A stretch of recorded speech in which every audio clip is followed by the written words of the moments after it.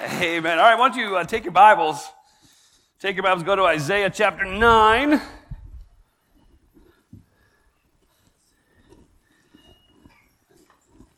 Too bad that wasn't any fun. Man. Isaiah chapter 9.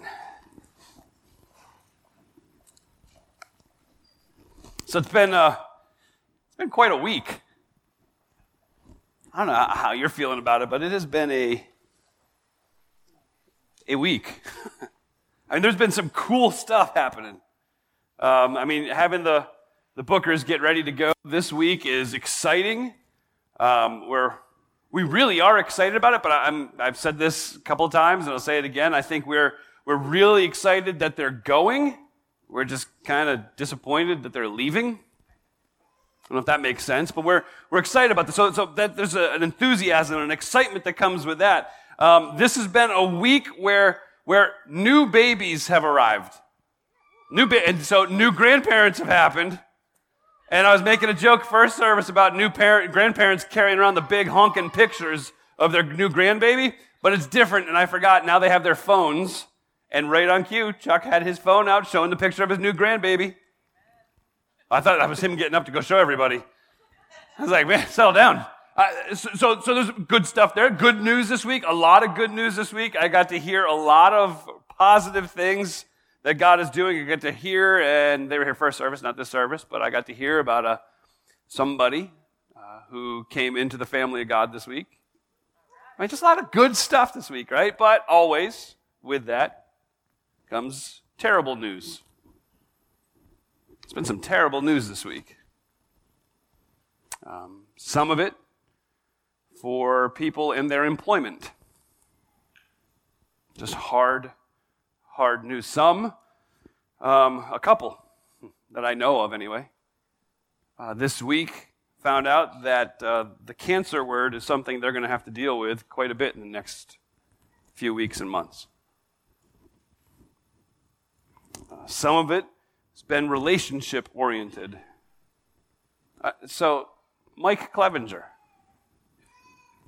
And for those of you that don't know, Holly's been updating Facebook for us, which has been very helpful. But Mike has really been going through it the last couple of weeks. A couple of surgeries. He's just not healing quickly. He just got transferred yesterday down to University of Maryland. Potential of more procedures. Just so much going on. And so while all that happens, right, I think for most of us, what settles in our soul, particularly this time of year, is, okay, but wait, okay. It's Christmas. This is the joyful time. This is when we get all the good smells from grandmom's cookies, right? The warm, comfy socks. I mean, everything's joyful. Everything's about peace. Everything's Christmassy. Where's the warm fuzzy of Christmas when I get these phone calls? And the problem is when we're looking for that peace, we start running to the wrong places. So we run to, this is crazy, but it's true. I've talked to a lot of people who've done this. We run to Dr. Phil. Right? We run to Dr. Phil to try to get our peace. And I'm telling you, you're not going to find peace from Dr. Phil. You're going to find out you're scum, but you ain't going to get any peace from Dr. Phil. We run to that. We elevate our political figures to a platform that they can't possibly succeed. We want them to be the ones who are going to bring us great peace. And the problem is what you have just done is placed a weight upon their shoulders that will eventually crush them. But they're not going to be able to bring the peace that you need. Here's what a lot of us do. We go to church and look for peace, which is awesome. The problem is there's a lot of people at church. And church would be awesome if it weren't for all the people. So the reality is we keep running, looking for peace, and we look for peace in people, we look for peace in politicians, we look for peace in church, we look for peace in all these different areas, and ultimately we're disappointed because they're not the givers of peace. And so the darkness kind of overwhelms us at times, and we can feel like we're entrenched in it. But the good news of Advent is that it was in the middle of that great darkness that a bright light crashes in. And that's what Isaiah is talking about here in Isaiah chapter 9. You can almost hear the enthusiasm and excitement in his voice, particularly in verse 2. Like a little kid who's coming down the stairs on Christmas morning, and mom and dad haven't done a great job disguising the wrapping job, and he can tell, that's my bike. I know that's a bike. And so, like most parents, we just torture them for hours. They have to look at this wrapped up, obvious bike for hours upon hours. Like, I just want to open it. And they're excited and they're joyful. That's kind of the feeling you get from Isaiah. He starts in verse 1, and he says, nevertheless, the gloom of the distressed land will not be like that of the former times when God had humbled the land of Zebulun, the land of Naphtali. But in the future, he will bring honor to the way of the sea, to the land east of the Jordan, and to the Galilee of the nations. And then hear this overwhelming joy. The people walking in darkness have seen a great light. A light has dawned on those living in the land of darkness. God, you have enlarged the nation. You have increased its joy. The people have rejoiced before you like they rejoice at harvest time, or as when they're dividing spoils. You have shattered their oppressive yoke and the rod on their shoulders, the staff of their oppressor, just as you did on the day of Midian. For every trampling boot of battle and the bloody garments of war will be burned as fuel for the fire. See, you hear the enthusiasm and the excitement in Isaiah's voice as he says, man, it was dark. It was so very dark, but then this light has come. And again, we talked about the prophetic perfect. He's speaking about it as if it has already happened, because in the prophet's mind, when God says it, it's done. God has already given us that light. And what does that light look like? It looks like, verse 6, a child. For a child will be born for us. A son will be given to us, and the government will be on his shoulders. This child's name will be Wonderful Counselor. We talked about Wonderful Counselor a number of weeks ago. We talked about how a counselor is somebody, a good counselor is somebody who can relate to the person who they're giving counsel to because they've experienced the same thing that they're going through. A counselor is somebody who can not just say, oh, it sounds terrible, can say, oh, I've been there. And so as they share their experience and the deliverance that God has given to them through Jesus Christ, there is great hope and confidence. A counselor is really good, and you can tell he's a good counselor when you look at his track record and you see changed lives following him wherever he goes. This son that has been given to us, this child who will be born for us, this one will be named Wonderful Counselor, and that's Jesus Christ himself. This one will be called Mighty God. Unlike every other hero of the Old Testament, this one will not fail. This one will not pull up short. This one will not be incomplete. This one will be mighty. Because this one isn't just a baby who happens to be laying in a cradle of straw. This one happens to be God in flesh. So the full might and glory and power of God himself is in that child, Jesus Christ. Everlasting Father, not that the baby comes and takes the position of the father, but instead this child comes and has daddy-like qualities. And I don't mean your daddy, and I don't mean my daddy, because that puts a whole warp on the way we might view this. No, he comes like the perfect daddy, the one who comes and who likes us, the one who comes who cares for us, the one who comes and is there for us, the one who comes and loves us, and not just says, I love you, leave me alone, I'm watching a game. But the daddy who loves his son, even if that son is wayward, and stands at the door waiting for him to return. And the moment he sees him in the distance, he drops everything, grabs the corner of his robe, and runs as fast as he can. See, that's the everlasting Father. That's the way Jesus loves us. This morning we get to finish with this last name. He'll be called the Prince of Peace. The Prince of Peace. To simplify the word prince, you just simply have to understand that's the authority. That's the leadership. That's the one. It could be military. It could be political. It could be just authoritative leader. That's who this one is. He is the leader, the prince. He has all the authority, and he is the Prince of Peace. Now, when we start talking about peace in church, we get a very warped understanding of it. So let me explain this to you. Peace is not just a feeling. You understand that, right? I want that feeling. I'm going to be honest with you. I want that feeling. I want to feel the peace. I want to feel like this is what it's supposed to be. I want to feel the warm fuzzies. I want to feel like I'm at a beach and the breeze is slightly blowing and there just happens to be nobody else at the beach bothering me and my cell phone is back in my car. I want that, right? That's a feeling, right? The nice warm sun and the light breeze and the silence and the smells of the ocean. If you're in the right place, not on the bay, that gets a little gnarly. But that's all the perfect, that's it, that's the feels that I want. I want that in my soul, like the mythical fairy dust, to come and spread over me so that I feel peace. And unfortunately, within the church circles, of which you are in, obviously, much of the teaching about the very peace that comes from the Prince of Peace lands there. You're going to feel good. Now, I'm going to be pretty honest.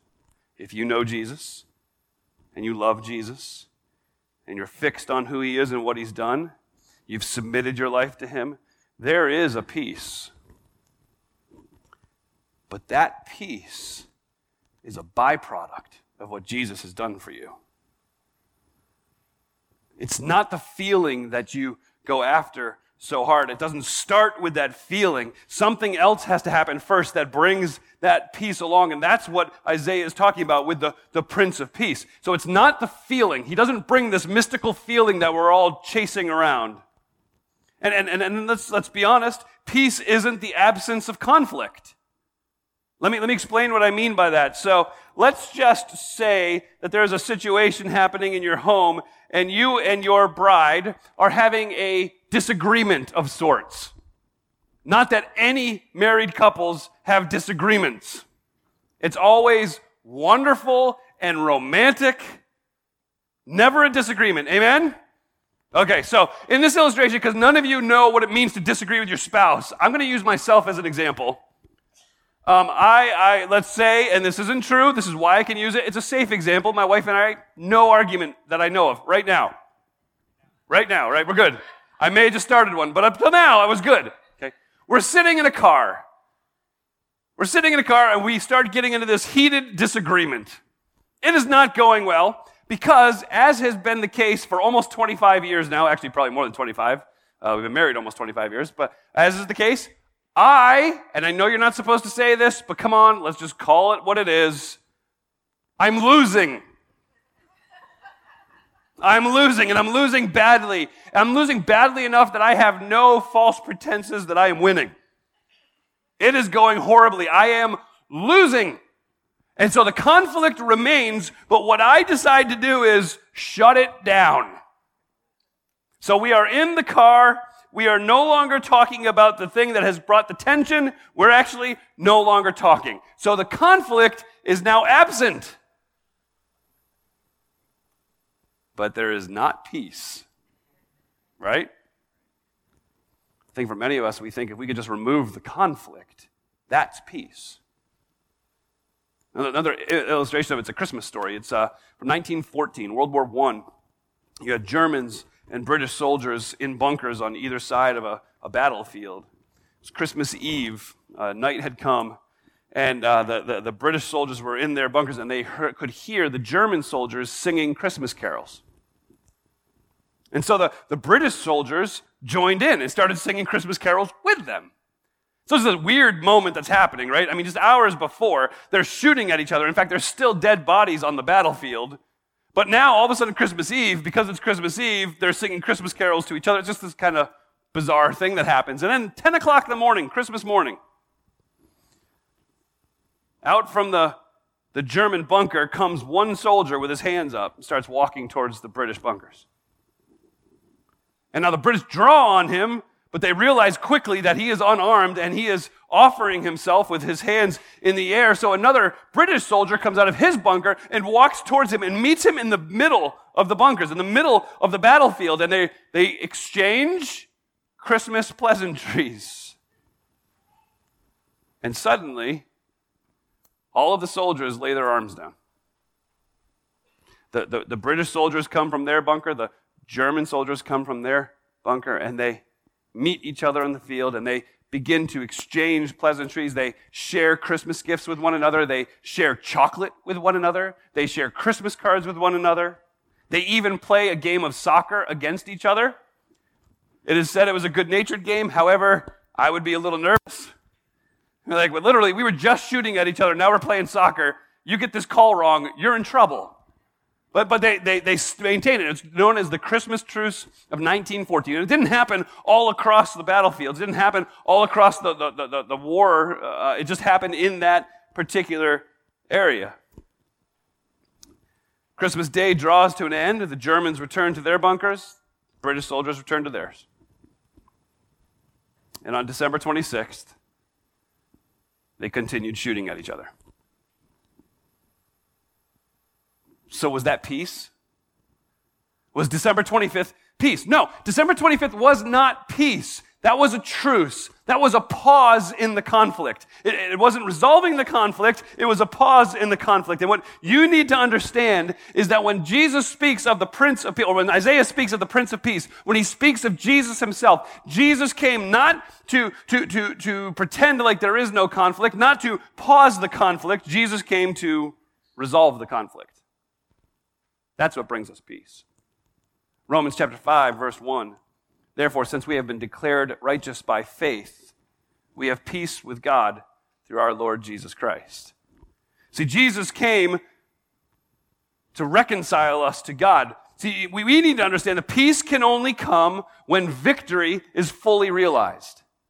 Peace can only come when victory is fully realized. If you look at verse 5 of Isaiah chapter 9, that's what it's trying to say.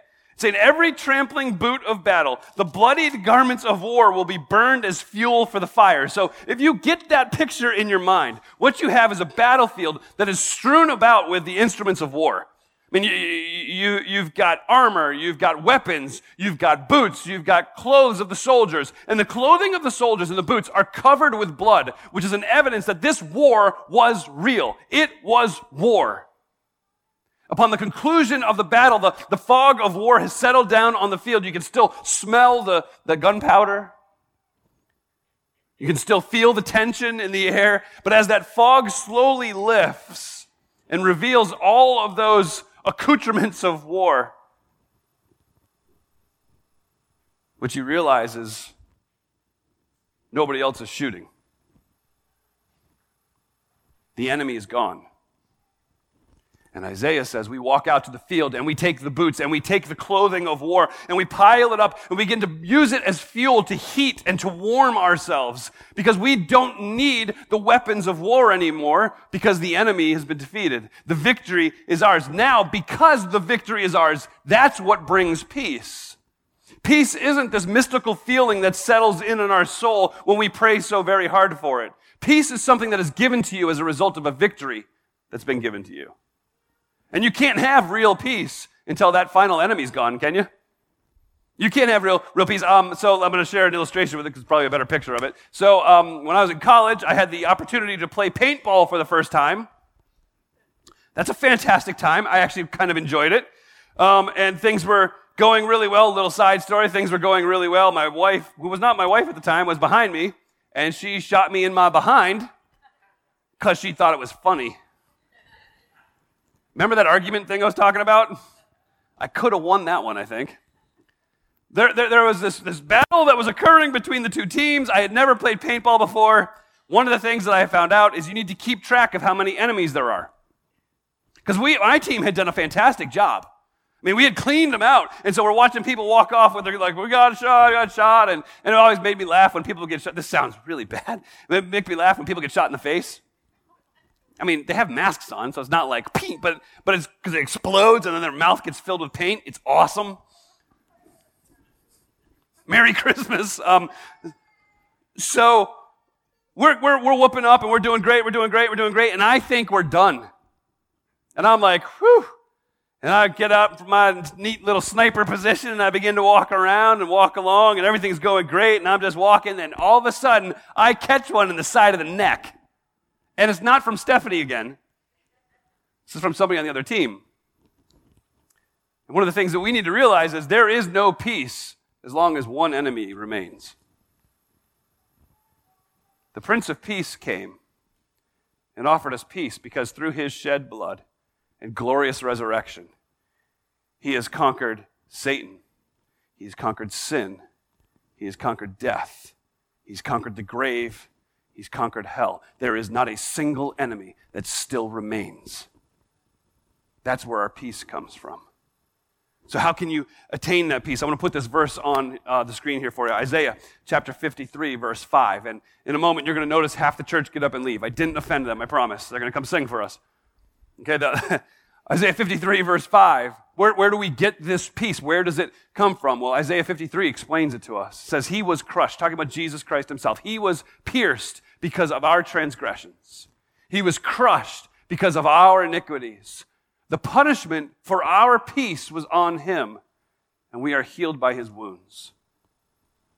When Christ came and conquered sin and death and hell and the grave and Satan himself, he did so by sacrificing himself on the cross for your sins. The punishment for your peace had been purchased by Jesus Christ himself.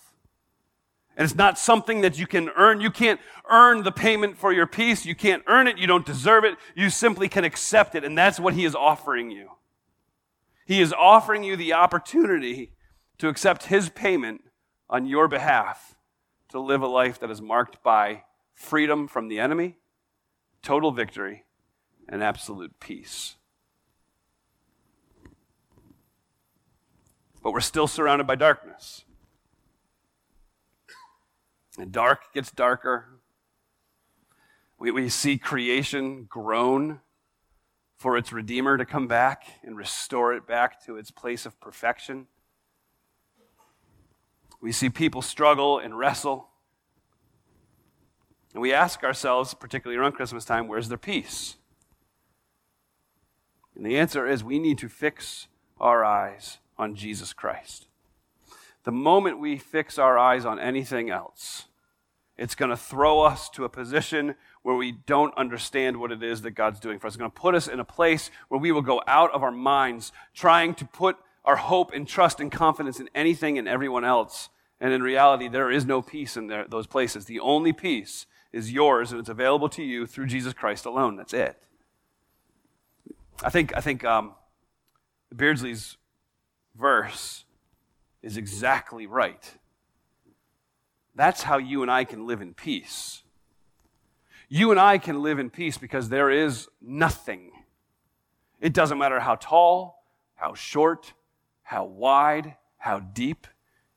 It doesn't matter how loud, how quiet. It doesn't matter how sneaky or obvious. It doesn't matter how aggressive or how passive-aggressive. There is nothing that can separate you from the love that God has for you in Jesus Christ. That's peace. That's peace. Peace is knowing that my Father loves me. Peace is knowing that God sent his Son for me. Peace is knowing that from before the very foundation of time, I was on his mind. How do you respond to that? Worship, adoration, praise, thankfulness. It's the picture of Revelation 5.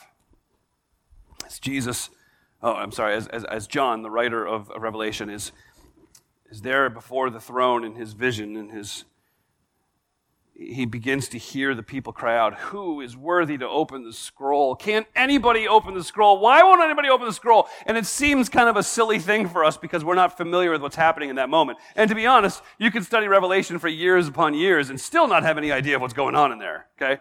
But Revelation chapter 5, he's talking about the scroll, and without getting into all the details, you can just suffice it to say this. The scroll, within that scroll is contained the future.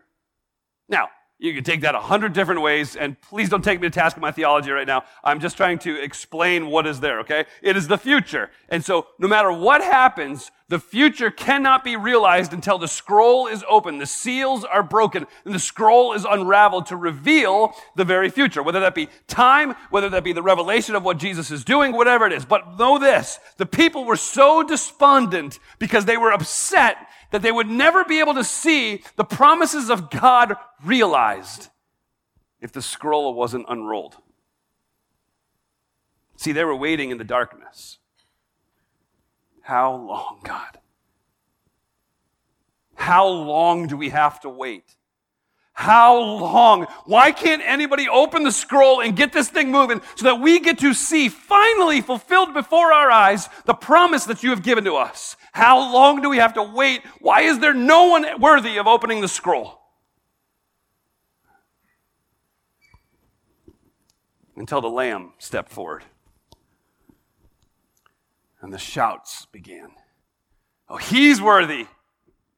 He's the one that can do it. No one else can. No, the Lion of Judah, the Root of David, he can unravel the scroll. He can unravel the scroll because he has purchased for himself a people of every tribe, of every tongue, of every kindred, of every nation. He alone can open that scroll because he has purchased the peace for the people who would find themselves in him. Your peace has been purchased by Jesus Christ. He alone is worthy of our adoration. He alone is worthy of our thankfulness. He alone is worthy of our joy. That's what peace is. So I want to close our time together this morning by worshiping out of Revelation chapter 5. With the same words, the crowds of people surrounding the throne said, and we'll make this our prayer.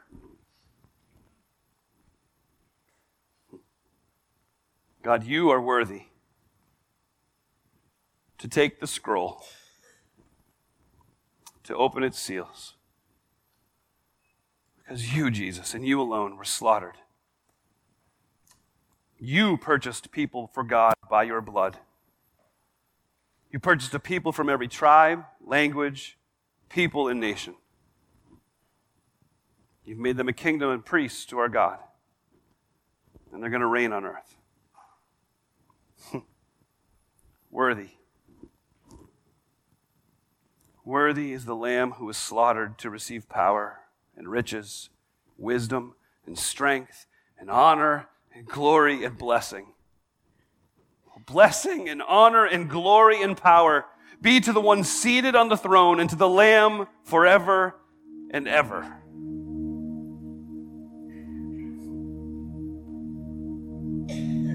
God, Jesus is the only one who is worthy.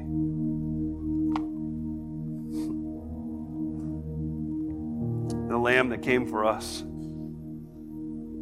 who laid down his life for us, who purchased our peace. God, we desperately want peace. And we are foolish enough to look for it in every wrong place possible.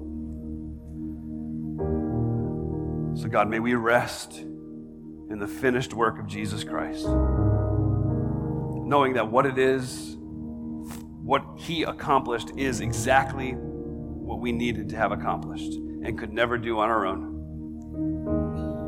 So God, I pray that our hearts and our eyes would be open, that we would worship you and thank you with everything we have, that we would better understand what it means to live in peace because of the finished work of Christ. Would you take our offering of worship? Would you make it pleasing and acceptable in your sight? Amen.